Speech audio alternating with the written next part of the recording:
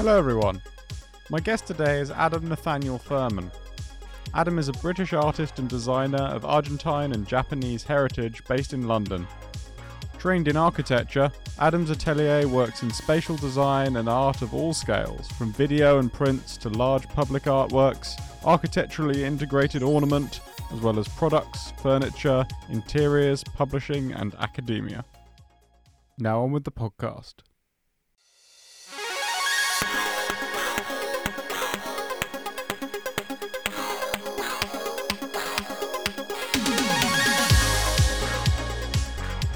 All right, well, Adam, thank you very much for joining us. You're welcome.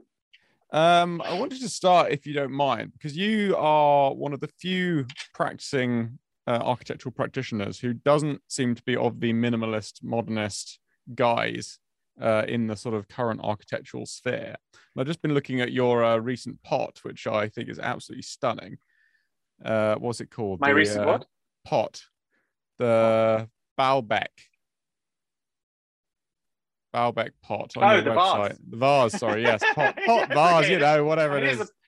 It's a pot. Whatever it is, it's beautiful. So that's the point. Thank you. Yeah, I mean, I don't know, you know, I found that within my work that you tend to come back to the same color palettes over and over again. Like for me, it's sort of black, green, and gold. And for you, looking at your work, it seems to be a sort of light pink, light blue, and yellow. So I wanted to, if you could start by talking about the vase generally, why it is that you have an appeal to pottery, and also tie into that why the particular color palette that seems to sort of permeate your work is the one that appeals to you. Several questions in there. So I guess the first one I'll take is ceramics, because I as you've noticed, I'm mildly obsessive about the material. And I write poems about ceramics. I love them so much. There's a sort of SoundCloud poem called Babel, which is about a city made of ceramics. I kind of came across them a little bit by mistake. I think I'm sort of one might call me an inveterate hoarder, or I was in the past. So already as a sort of teenager, I would be dragging back sort of like bits of wood that I'd find in the street, and sort of my room would just be full of crap that I'd just found around London. And so there's a kind of an accumulative tendency that I have to surround myself with things that I can change and edit and think about and put into groups. And I was, I think in early university period, I was sort of wanting to maybe direct this in a slightly more productive way and less random manner. And I was looking for things that I could learn about and collect that were interesting, had a really, have a sort of really nice culture around them, lots of stuff to study, but were affordable. And I just ended up coming across ceramics in the sort of antiques markets that I was, to be honest, I was brought up frequenting. And they're quite amazing from that perspective, in that if you look carefully, you can find really incredible, very, very, very old ceramics that you can buy for, frankly, virtually nothing if they're broken. So because people sort of really value the sort of ones in good condition, so I ended up sort of collecting broken but really high quality and interesting ceramics. And then I learned very quickly that behind each of these kind of fragments that I would find, there was a whole period, a geographic location, an artistic, normally movement or context that I could study, and they became these sort of doorways into whole worlds. And that kind of snowballed very quickly. I learned about the material technologies, how it's kind of, the most ancient technology effectively of sort of just taking Earth and then putting it in the sun initially. And that sort of making, there's a reason that in Jewish law, sort of Adam is, sort of made from the earth with the breath, the fire of God's breath, because there's something kind of magical about taking just stuff and then having it through the element of fire, turn into something which is, one of the basic constructs of our society. And so it goes way back. If you look at the gates of Ishtar in Babylon, 5,000 years ago, there are these incredible ceramic gateways, and it goes way further back than that. And then every period I would find every period that I was interested, I would find incredible relics that were in ceramic that would kind of be little synecdoches. So they would sort of embody through a kind of little souvenir this entire period and all of its complexity. I mean, I ended up sort of, like writing my final thesis on the sort of invention of value separate to sort of mineral and metal value in the early 18th century in Europe through ceramics when combined with artistic value, and the sort of diplomatic trade of ceramics back in that period. And I mean, that was 18th century Europe, but then pretty much every period that I was interested in artistically, ceramics are a sort of amazing thing that was always occurring within them. They're sort of like under the radar, but always there, in the background. And a little bit like, queer and female histories, they were always there doing most of the work. They just didn't happen to be there. Ceramics are kind of the artistic equivalent of that. And so, by the time I reached my 5th year in university, I was actually a star antique dealer on eBay as well. So I was dealing a lot of antiques. I think I was the youngest member of the French Porcelain Society, and I was sort of hanging out at Bonhams. And my final project, my intention was, I went in with my interview to the tutors saying, I want to do, the brief was to do a church that year. And I said, I want to do a porcelain church. that was my pitch to be allowed into their studio, and that passion's continued really since then. And I've kind of layered on personal meanings as well, onto the material as well, the more experience I've had with it. And my great dream is, which is, I mean, and the first sort of large scale project is now happening, but my dream is really to do buildings which are dressed in ceramics. And that's that's a journey that I feel like I'm just starting now, even though I've been prepping for 20 years. Yeah, well, there's an interesting. Sorry, there was another question there, but ceramics is quite a big thing for me. So. Well, it was on color. We'll go into color in a second. Yeah, the actual on the ceramics, like there's an interesting comparison, because it's sort of, a ceramic is a fired thing. Like it's a thing that you can't. It's like a cake. You can't unbake a cake. You can't unfire a pot, and that's it's kind of similar to masonry architecture in that way. Like you can't uncure concrete, you can't unconstruct brick, really. And I guess brick is ceramic. Yeah. I mean, that's why you can reuse bricks, but it's sort of like there's like a like if you had a fresco on a church or something, it's not like you can pick it up and move it somewhere else. Like there's a one-off element to that, like something that makes it special and unchangeable. And that's kind of true of pots as well, and ceramics, that you can't change it, you can't reuse it, you can't sort of reformat it, which sort of fits into the building side quite well, I guess.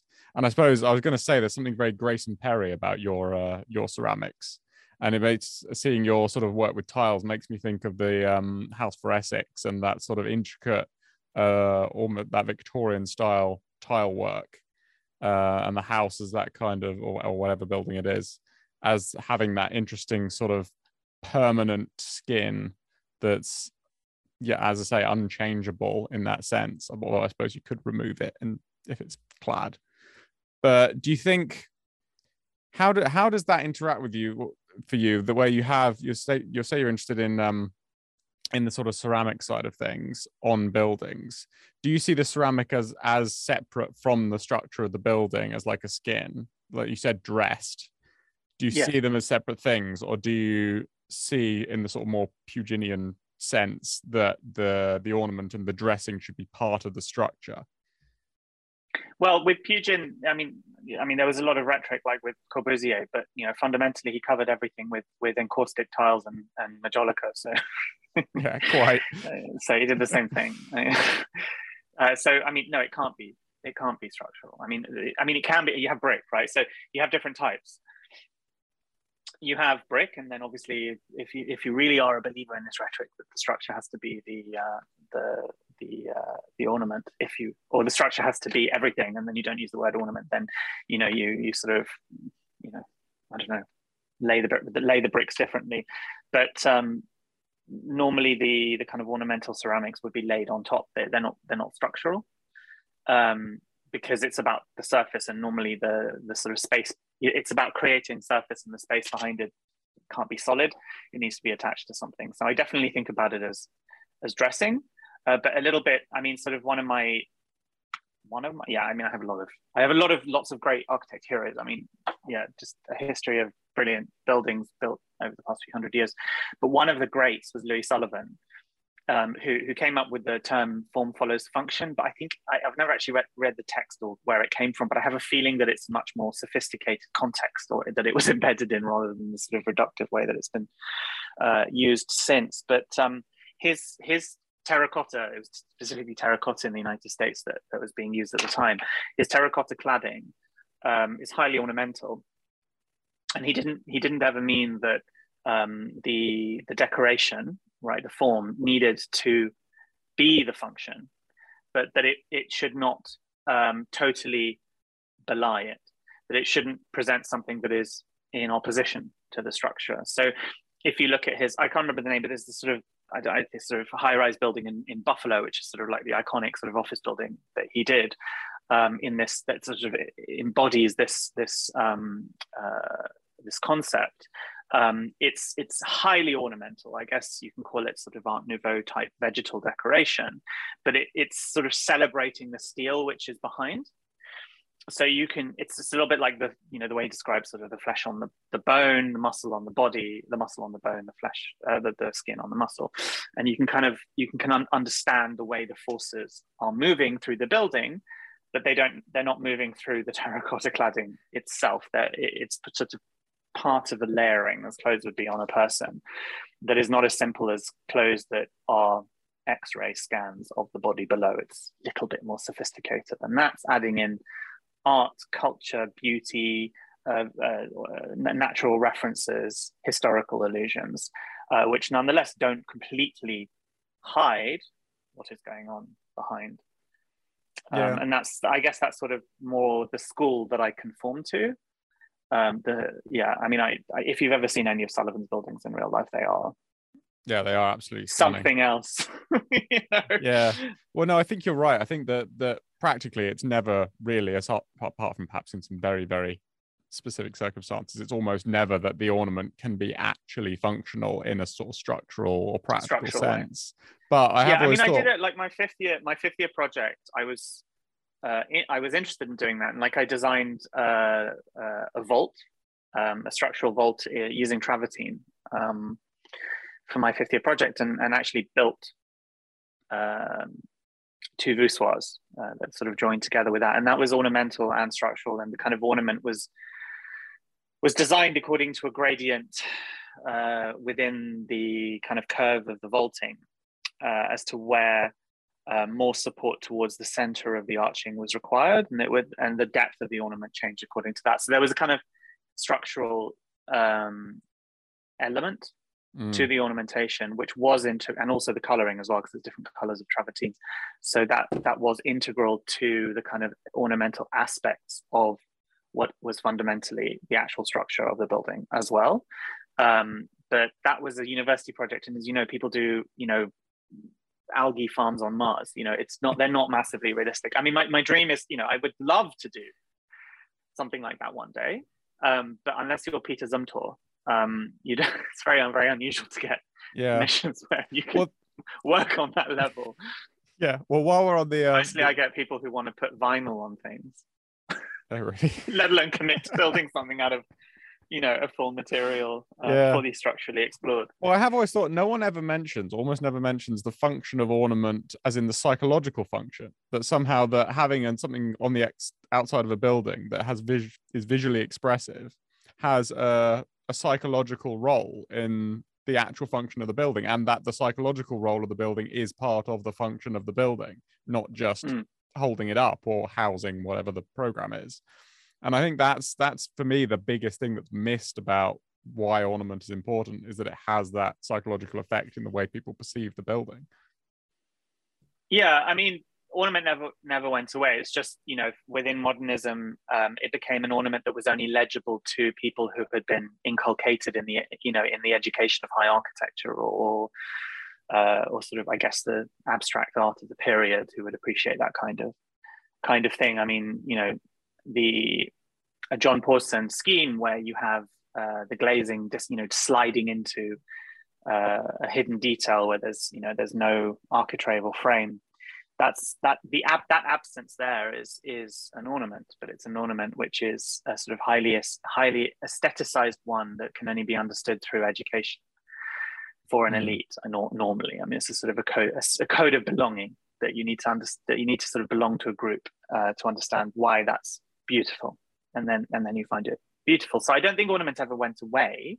I think it sort of changed its form and became maybe more narrow in terms of the people who could understand it. You know, because I think it's a natural, it's not I think, I mean, it is a natural biological human urge and need to externalize our identities, our social values, and our culture in a visual manner in space. And I mean, that happens on a human level initially with clothing. That's the kind of first thing that you do. It's a, you know, we would all just be wearing neutral canvas sacks if there was no cultural element to that, but everything about it is beyond the function of just the clothing. And you move beyond that, and there's tattoos and jewelry, and then interior design. These are all inherently things that we do. You know, even the moment you move into a space, the first thing that you want to do is to mark or externalize yourself somehow in that space, so you feel situated.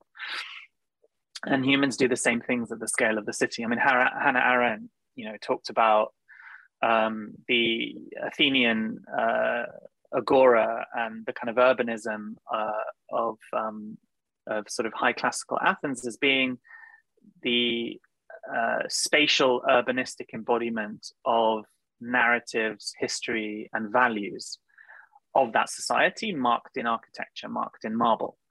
And that's what our cities are. There are values externalized. And ornament is simply one rung in that ladder that runs all the way from, you know, national planning right down to your jewelry or the clothes that you wear. It is simply the way that our values and our culture is externalized and expressed at the scale of the building. And it's always there. You know, minimalism is a form of ornamentation. So, but what I think has happened is that on the one hand, there is, since the kind of 1980s, there's a sort of orthodoxy or a dogma of context, which is a kind of form of architectural xenophobia, where there's a doctrine of the repetition or sort of extension of what is existing, that nothing new must be added. It always must be based upon what is surrounding it, existing in the context. And what that does is it's a little bit like saying no people can come into this country unless they're the people who have always been here.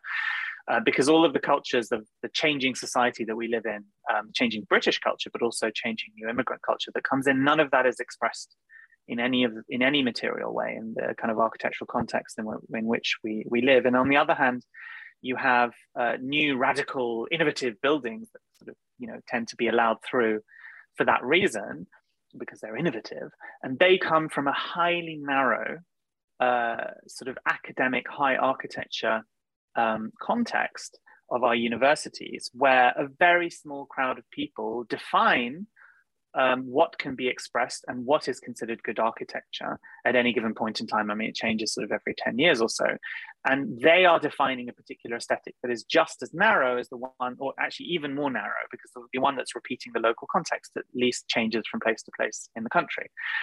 And across the country, they're sort of extending a dogma of a kind of clique of people in universities. And that's not diverse, and that's not interesting. And that's basically another form of ornament that's just representing a very, very small group of people. So my kind of, I guess I refer people to Victorian London, not only London, I mean, Victorian urbanism, I guess, which was a kind of mad free-for-all. And everything was ornamented. And yes, there were fashions and things came and went, but it's full of eccentric and unusual buildings that are ornamented in ways that, you know, you can't even conceive of today, even though we have the technologies to do them. And that was possible because planning law didn't really exist in the same way. And schools of architecture didn't exist in the same way at all. There's a lot more space for diversity and change. And Japan is similar. There's a lot of small scale, and also the scale of construction was smaller, so there's more diversity possible. And Japan still has quite a lot of diversity, smaller scale construction, smaller developers, people able to express themselves through their their buildings. So there's also a big roundabout sort of explanation of my relationship to ornament at the scale of architecture. Yeah, well, I find it interesting that you put the sort of clique of architecture, or the I suppose the international style, as sort of this accepted high academic sort of star club of people who only really understand it, and it's not really what most people on the ground want, and interestingly, it's not expressive of individual people's identities and cultures and sort of where they've come from. And I've always thought there's something quite almost colonial about the international style when it's sort of exported around from wherever it started, sort of say the Bauhaus, around the world, and sort of imposed on all the different cultures around the world, no matter what their histories and their values. And it's sort of said, you accept this is the best sort of thing, this is the highest form of architecture kind of thing. And there's a lack of respect of, as you say, the diversity that's possible of architecture in different places and by different peoples. Yeah, I mean, we've moved way beyond the international style. I mean, that sort of died in the early 60s. But I think the style of that type of hegemony changes regularly, but it's always still commanded by a sort of clique of people on the east and west coast of America, London, Switzerland, Belgium. I don't know, the sort of centers of architectural dogma creation. And it has remained a sort of very top-down thing. But I'm also, the counterbalance to that was supposedly the celebration of vernacular, with lots of really relevant and good and interesting discussions.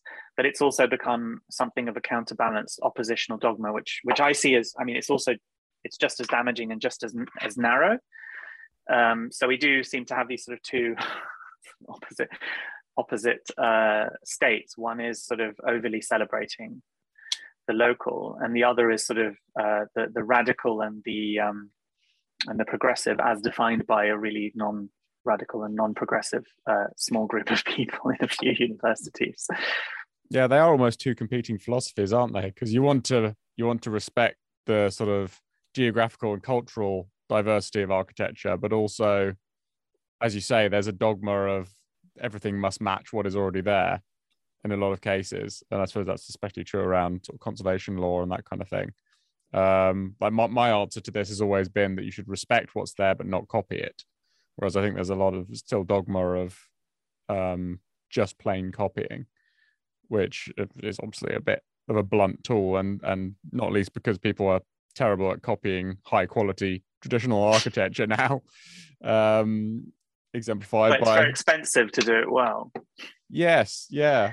Well, I discussed this point with Nikos Salangaros recently, and he pointed out that the way that ornament is not more expensive is that you basically reduce the margins for error. You have wider gaps between things. You have so you can have quicker processes that manufacture the building or construct the building far faster. But then the fact you have ornament allows you to cover those tolerances up, and that overall that then results in it being cheaper than if you're trying to do this sort of high modernist, absolutely accurate shadow gapping or whatever it is that's to a sort of millimeter tolerance in order to make it work. And I'd love to. I mean, ornament was always very good for hiding wonky craftsmanship and low tolerances. It's great. Yeah, well, it's I found building things myself that's very much true, that it's a lot quicker to build something roughly and then cover it up with some kind of trim or ornament than it is to try to build something exactly on point from the beginning. But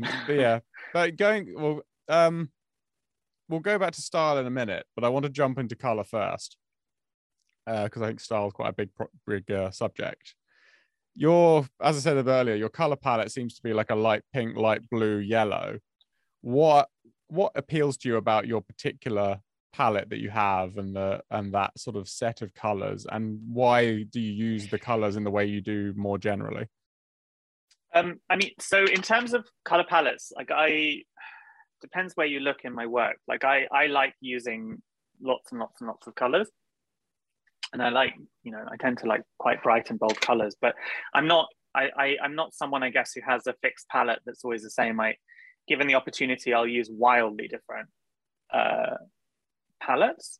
I do tend to be drawn to what the sort of trio that you just mentioned, but you left out white. So I tend to be drawn to white, blue, pink, and yellow. And that's, I mean, that yes, there's an intuitive aspect, that there's a certain levity to them, which and also the fact that they tend to work well across the materials that I use. So they tend to be good both in powder coating, painting, ceramic glaze. That I know color references that work well, and materials that work well across all of this. But in terms of specific meaning, so pink, white, and blue is the trans flag, and that's a happy coincidence. So it wasn't. I mean, the things are always sort of happy coincidences, and they sort of get meanings layered on them. So it's sort of using that palette quite a lot. But it's also the trans flag, which is important, I think, these days. That they're definitely, as part of the kind of queer coalition, they're definitely ones that need a huge amount of solidarity and support. And I also think it's a beautiful color combination. And then yellow and pink are particularly meaningful to me, because yellow, and this is why I tend to, there's a few sort of things here. So the yellow Star of David was the mark that the Nazis put on the Jews for Juda in the late 1930s. That's, yeah, I mean, that's understandably something, I have connections to that in my heritage. And that idea of standing up proudly from oppression means a lot. And the pink triangle was what the Nazis used to mark homosexuals. So, really? so actually, yes, yeah. So the pink triangle, so the pink triangle was what Nazis used to mark homosexuals, and the yellow Star of David was what they used to mark Jews. And so obviously these are two things that are important to my identity. So it's just become a sort of, in my head, it's sort of like a very powerful, sense of affirmation to use those. And I very often I use kind of sun star motifs, so centralized rotated motifs, basically always, like in my work. And that comes from the fact that the Star of David, the flag of Japan, and the flag of Argentina are all, there's two sun motifs and one star motif. Which we should say for people is the basis of your heritage. Sorry, yes. So for people who don't know. It's Japan, Argentina, and then Judaism. And so those are sort of, in my head, there's a sort of nice combination of those things. One other layer to it, color, is the pink and the blue is male and female. So the kind of, gender reveal baby parties that they have in America kind of thing. And, the sort of light blue color that you always put on boys and on girls. And whenever I use those colors, I do like to mix them always in a way that it doesn't conform to just sort of sticking to one gender. So it's called gender fucking. So it's always like, if I have a motif that might imply in some way male, I'll mix it with pink, and vice versa. So those colors are important for me to blend together always. So there's never just one of them. So yeah, that's the kind of little bag of reasons why I'm very comfortable coming back to that collection of colors. Although I do use plenty of others given the opportunity. It is very often with color a matter of quality and budget, time and materials. And so a lot depends on that.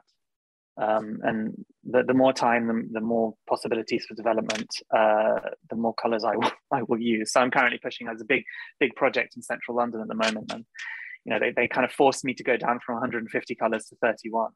That's sort of, I'd probably go to 300 I'd go to 300 if I could. Well, a lot of your work seems to play on the multicolored aspect and the polychromatic aspect, existing in contrast to the rest of what's around it. Do you think it would hypothetically work? Say you were to design an entire urban context, would you tone yourself down almost to make it less visually busy, or would you sort of maintain that level of polychromism across a wider palette? I think you just say polychromy, but is it polychromy? Oh, yeah, I think so. No, it's fine. No, please correct me if I'm wrong. I was just thinking, because I was like, how actually we meant to use it? So I guess we can invent a way of the terminology. So I think there's clients have come to me. So I've had people coming. This is a kind of conundrum of a designer who does things which are not, beautifully crafted wooden installations, that can easily become, they can imagine that they commission you to do a gallery or something. It's somebody like myself who does work which people cannot imagine fitting in within normal British architecture, tend to get kind of the pride float type commissions. So the kind of pink wash, like, oh, we have a small budget from our marketing team, and you're kind of fun and diverse. We'll use you to do something with our £3,000 or whatever. And there is an impetus there embedded within the brief to create something which is loud, something which is in opposition to what is around it, because of the nature of people coming to me and saying, you're gay and you're fun, and we want to say how, it's our corporate social responsibility. We want to show how inclusive we are. Combined with that, which I'm happy to do, I enjoy doing things which are really over the top and fun, because there's a very performative side to my personality, which is very gay and very queer. Which again put people off at university, but because I would basically perform at my juries. But it also means that the budget being very low, the type of materials are not the ones I would like to work with necessarily, put it that way. They are paint, vinyl, things which are garish, which the ornamentation is always applied. And they have an effect which is very, very bright and artificial.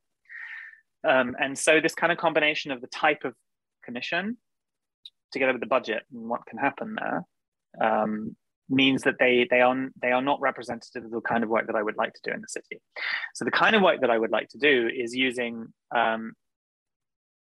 really nice materials crafted well with amazing fabricators, which have inherent color, which will last over hundreds of years. I mean, nothing lasts for 100 years, but will last for a long time and become embedded within the urban grain of the city. And it is quite incredible. Like, if you look at the Victorian buildings, something that in a computer render would look absolutely bananas, and people would say like, no, we're not going to build that. In reality, when you build it with nice materials, terracotta, some of it glazed, some of it encaustic, some of it with just different colored clays, large areas which are actually much calmer with just slight texture changes. I don't know, I'm thinking now of St. Pancras Station. They're beautiful and they work really, really well. And they last wonderfully and people respond to them really well. But they require commitment. They require sort of understanding from both the clients, and the developers and the architects. And it basically never happens now. But that's the kind of work that I would dream. I will never be able to do it, but that's the kind of work that I would love to do. And not necessarily as the architect, but I would love to work with architects to do that kind of thing. And so no, I think I honestly think that people would probably not even notice my work if it was actually built. They'd maybe walk past it a few times and then look up and be like, oh, that's really nice. But it wouldn't be sort of screaming loud and totally over the top in your face at all. In fact, I get very, very excited about the ideas of just doing spandrels. So, just spandrel panels on a curtain wall, just, with subtle ornamental effects in them, just layering interest and kind of meaning and cultural expression, however subtly or however loudly, but like into the permanent fabric of the city, rather than, you know, I guess I'm stuck in the sort of pride float situation, which is where, yay, being queer is great as long as you only do it one day a year on a float. You know, and not really being not really getting the opportunity to go a bit beyond that. I mean, I'm doing a cladding for the ground level of a skyscraper at the moment in Croydon, which is very, very exciting. I mentioned it earlier, and that's you know, that's permanent. I mean, that's a sort of built to be lasting porcelain ornament, and that's, you know, terribly, terribly thrilling, because it's exactly the kind of thing I want to be doing all the time.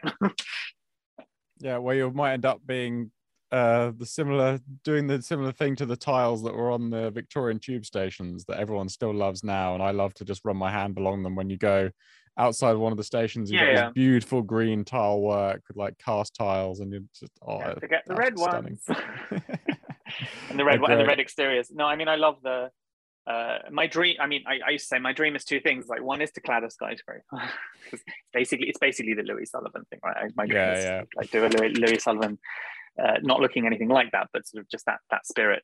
And then my joint dream is to do a tube station, because my favorite piece of art, it's a piece of art that had a massive influence on me growing up, was the Tottenham Court Road tube station by Edoardo Palozzi. I mean, which has been ruined now. I mean, most of it's still intact, but like, you know, the escalators, the sort of the 6 grand triumphal arches, and the sort of the tight intensity of that station, where you were always kind of pressed close to these exquisite mosaics, and that you know, that, but also, frankly, the London Underground hugely influenced me with all of its tiles. But also the more modern ones from the 1970s onwards even. But yes, absolutely the Victorian ones. And I always talk about London's. I mean, you know, London, Chicago, and New York, these are great cities of ceramic architecture in the 19th century, and Britain also in the early 20th, with Royal Doulton being one of the world's greatest manufacturers of that, you know, down on the South Bank. Actually, with one of their buildings surviving, where you can see kind of all of the kind of different types of terracotta tiles that they put onto that building to show their potential clients what they could offer. It's very nice. But yeah, I remember going down to Buenos Aires, and there's an amazing ceramic building there called the Palacio de Agua Corrientes. I think it's the Palace of Running Water. It's a giant pumping station, but it's built really like I mean, it looks like a natural history museum. It's so, because our Buenos Aires was so rich back then, and it's all just like coruscating polychromatic terracotta tiles and bricks, and the whole thing was shipped down from the UK with numbers, kind of assembled like a jigsaw. And there's a lot of buildings around the world like that, which have come from Britain, from our ceramic factories. Mm. Yeah, well, on the sort of style question, a lot of your work is very sort of postmodernist influenced at first appearance. Can you sort of talk about what your relationship is with postmodernism, what your thoughts on it are, and how you're doing it to a lesser or greater degree, and whether or not that's the way you think that's the way forward, or whether there's other ways that aren't sort of the postmodernist route? No, there's no one way forward. I spent my entire life trying to argue that we don't all have to do the same thing in architecture. There's kind of monomaniacal idea that everyone has to follow one particular idea, which is just so bananas. But postmodernism, no. So I was always very rudely and very dismissively referred to from university onwards, everything that I did as postmodern POMO, and I didn't know what POMO was. I basically grew up in an immigrant family of people who loved aesthetics and what's called kitsch stuff,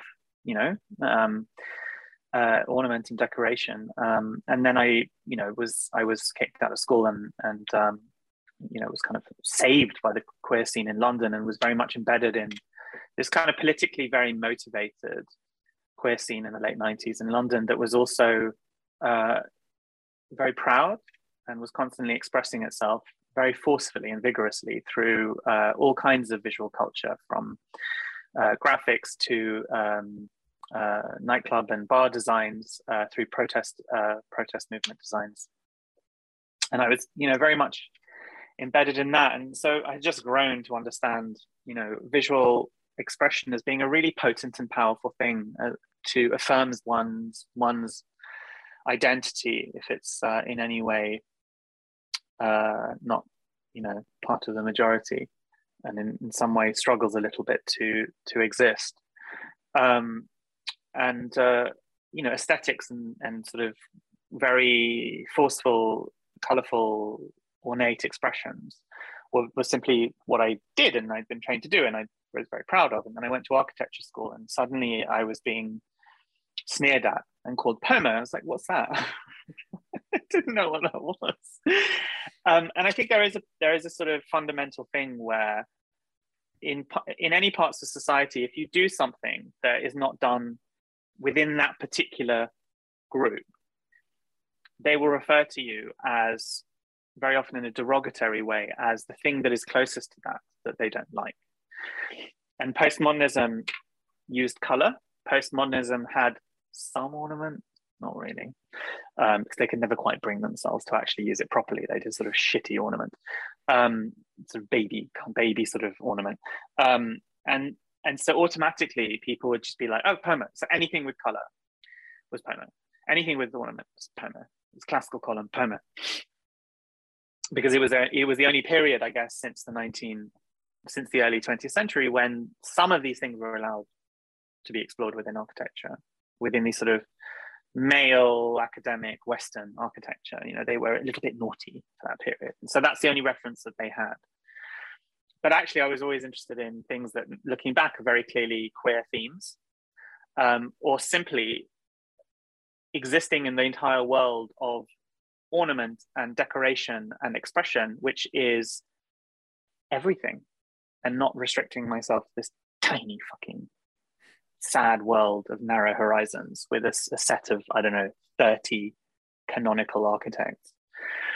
And that was just seen as Pomo. So I kind of went through, and it's funny because I was learning all this stuff through ceramics about all kinds of different movements from all sorts of different periods of history. And then I was very, very proud and forcefully refusing to reject sort of the queer identity that I had, which actually is mixed up with Pomo in the sense that academic Pomo architects nicked so much from the queer scene, just lifted it right out.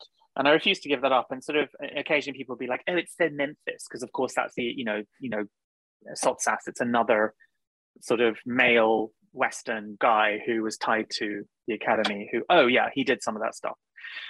But I was luckily discovering for myself histories and backgrounds that gave me the confidence to go through university, basically questioning all of the people who were telling me what I was doing was, oh, what are you making an ironic joke? Are you referencing things? Because they were just, Pomos, it's all about ironic referencing, which is not what I was doing. But I was looking at, radical architecture and design from the 1980s and 1970s in New York from the queer scene, and all the artists from around there were really inspiring me. Baroque Between the Boards is a book that came out much later, but the sort of the radical scene of the 1920s onwards in the UK, it's the gay and lesbian scene where interiors and sort of kind of over-the-top expressions of classicism and Baroque art and architecture were really integral to their queer identities, and going all the way back and discovering that the world's first art historian was basically theorizing the beauty of ancient architecture and design and its whiteness because he loved naked boys in statue form. And this was basically soliloquizing a justification for his homoeroticism through a description of why classicism was something that should be rediscovered, and all these sort of forgotten histories which underpin all of this stuff which other people consider so serious. In architecture school, they kept saying Pomo, Pomo, Pomo. And I was looking at all of these things and just being ignored. I mean, they're there in my work. And eventually I just got so frustrated because I then went out from university into the sort of wider world, and it was the same thing, it's a Pomo, Pomo, Pomo. And I ended up doing what I thought would just sort of lay this to rest, but actually, because I try and, whenever I'm sort of involved in something, I try and take it seriously, or wherever I'm whenever I'm using something in my methodology or my approach, I try and take it sort of relatively seriously. And so I was like, okay, I'll do a book on postmodernism with Sir Terry Farrell, where he will talk about historically and his personal experiences of that period, and I'll sort of lay out a sort of historical view of it from a sort of, I guess, a millennial and sort of a geriatric millennial, and see it as a sort of dispassionate, see it in a dispassionate, sort of objective manner, and then sort of just give a sort of an angle as to my relationship to it, or again, maybe to the millennial relationship to it, because there was by this point, which is sort of 2015, there was just a lot of finger waving of these bloody millennials on Instagram. They just, all it is about image, and therefore postmodernism is colorful, so it's perfect for just the image for this Instagram generation. There's always, now there's things about Generation Z, probably with TikTok, sort of moral panics of older generations. And articles saying, all these millennials reusing postmodern forms, but without the understanding of what postmodernism really was for us. But all that book did was actually made everything worse, because people read it, and the people who read it sort of found it interesting, but people just saw the title Revisiting Postmodernism, and they didn't read it, and they just presumed that I was, some people, but very vocal people, presumed that I was advocating for a revival. And I kept getting people asking me, they're like, so tell me about this book you've written, Reviving Postmodernism. I'm like, no, it's not called that.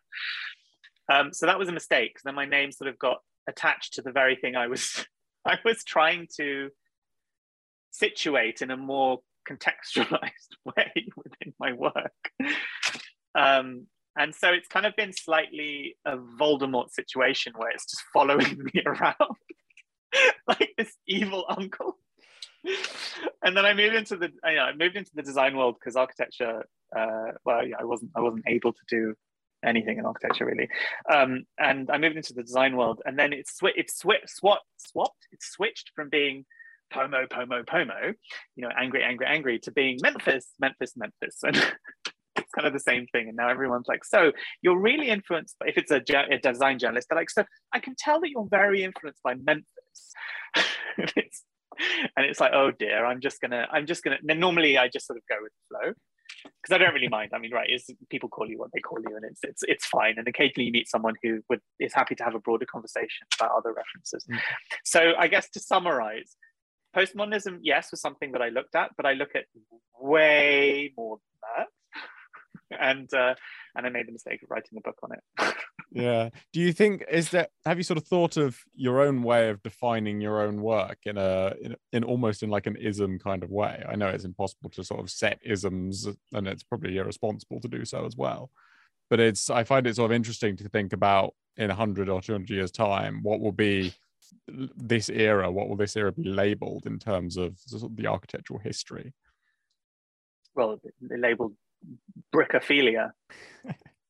Was it New London architecture, isn't it? Oh, sorry, New London vernacular. The sort of concrete with clad brick. Yeah. I mean, that's clearly it's everywhere.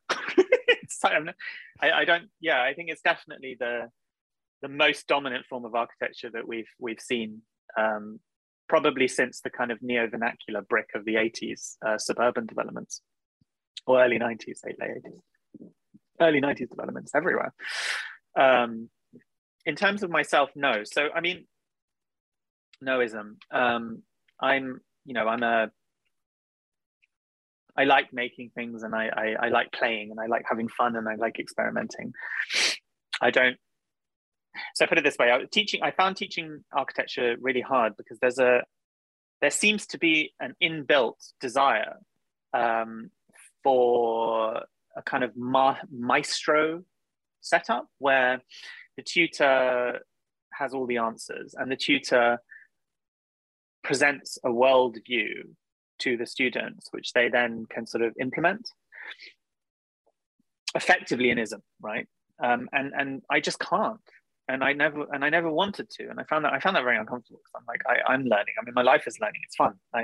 Experimenting and exploring and learning, and I don't have the answers. I don't have the answers for anything. I have I have loads of answers, and I can talk till the cows come home, as you can see, but I don't ever conceive of any of them as being universal at all. And they're all subject to change. And so I could never give any of the students a definitive answer for anything. I I'd sort of give them a talk and then say, yeah, but then there's also like this way of seeing things and that way of seeing things.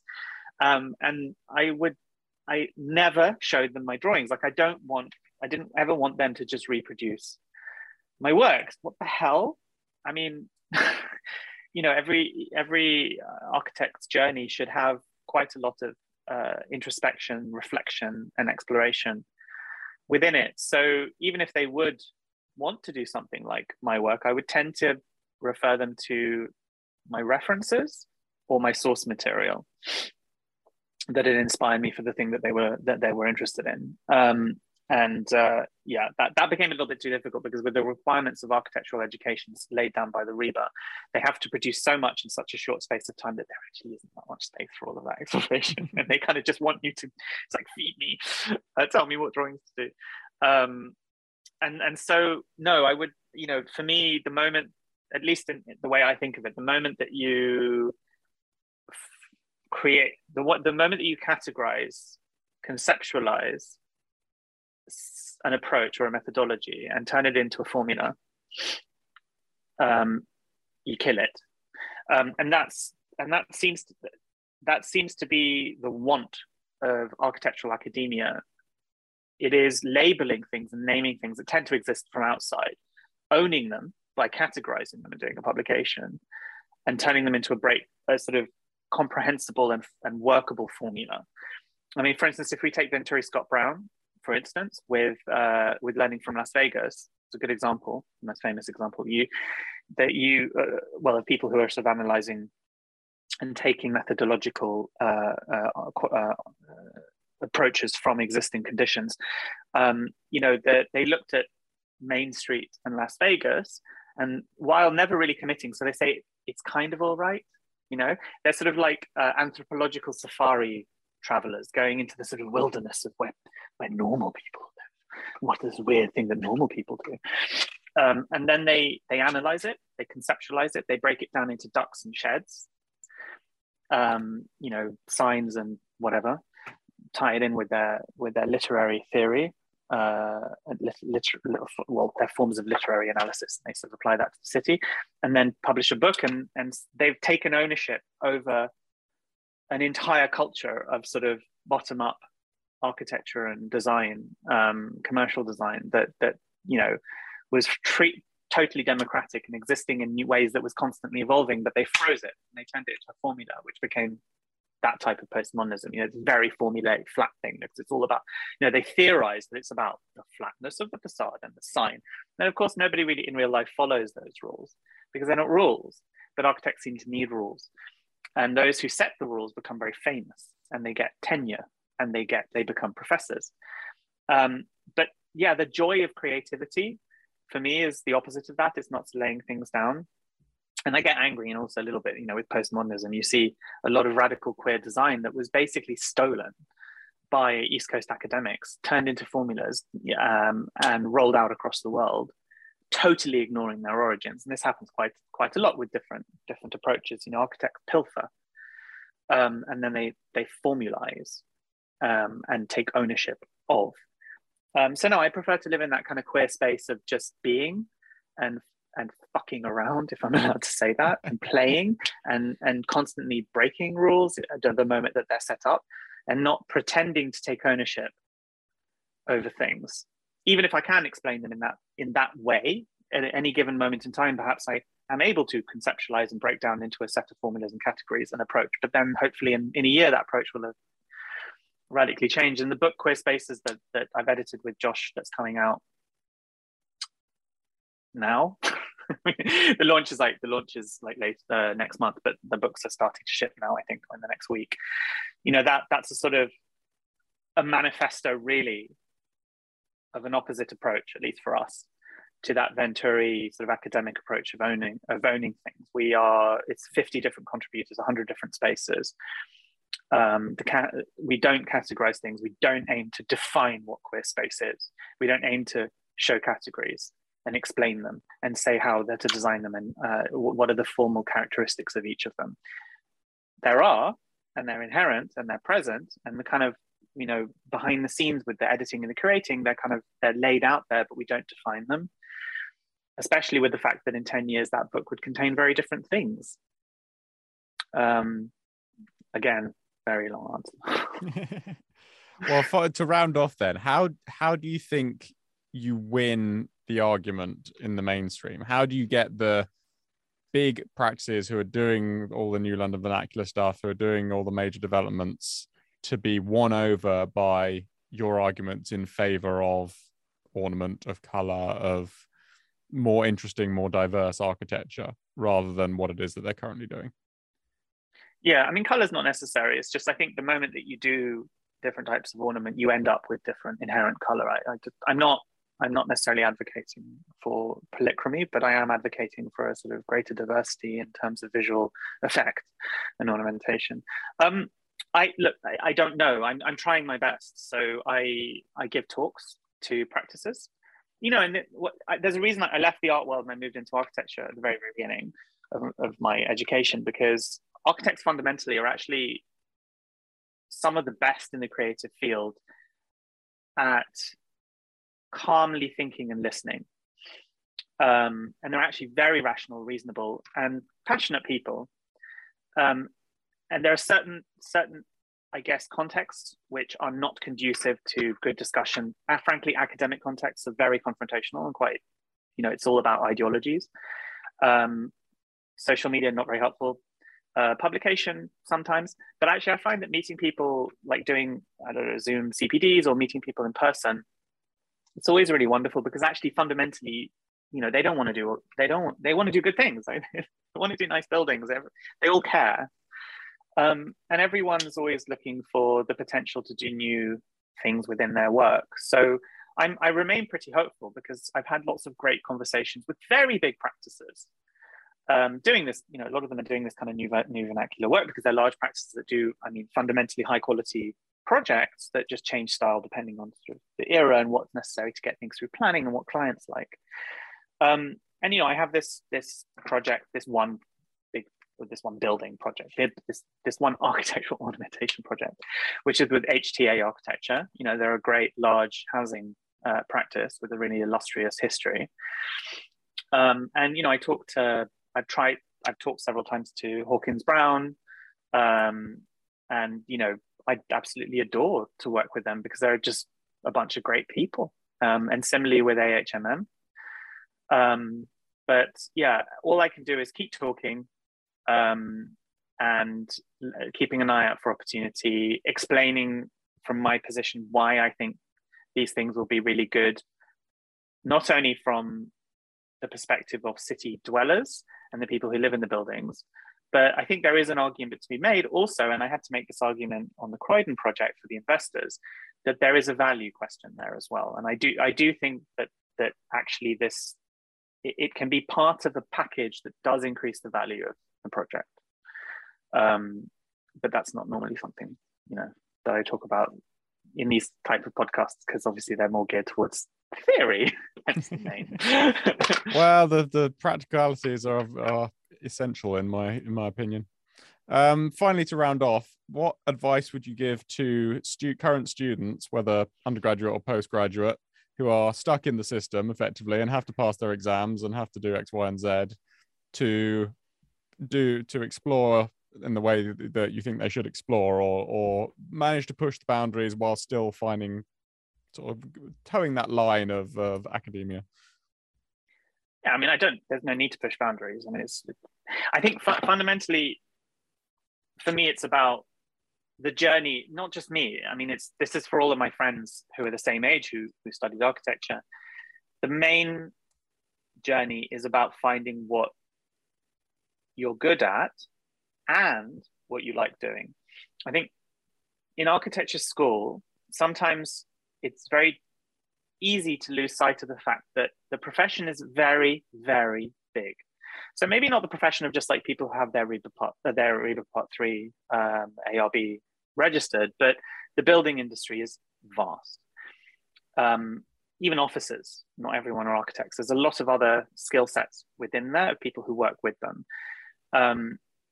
from people working on the conceptual level, working on competitions, to people who really enjoy project management, to people who like detailing facades, to people who work, I have a friend who just does cores, which is an extremely important and very complex part of large office schemes. There's in university, it's quite easy to be fed an idea that you have to be this one kind of architect. And again, that changes with fashion. When I was at school, it was like you had to be Zaha. It was like you had to be Ram Koolhaas.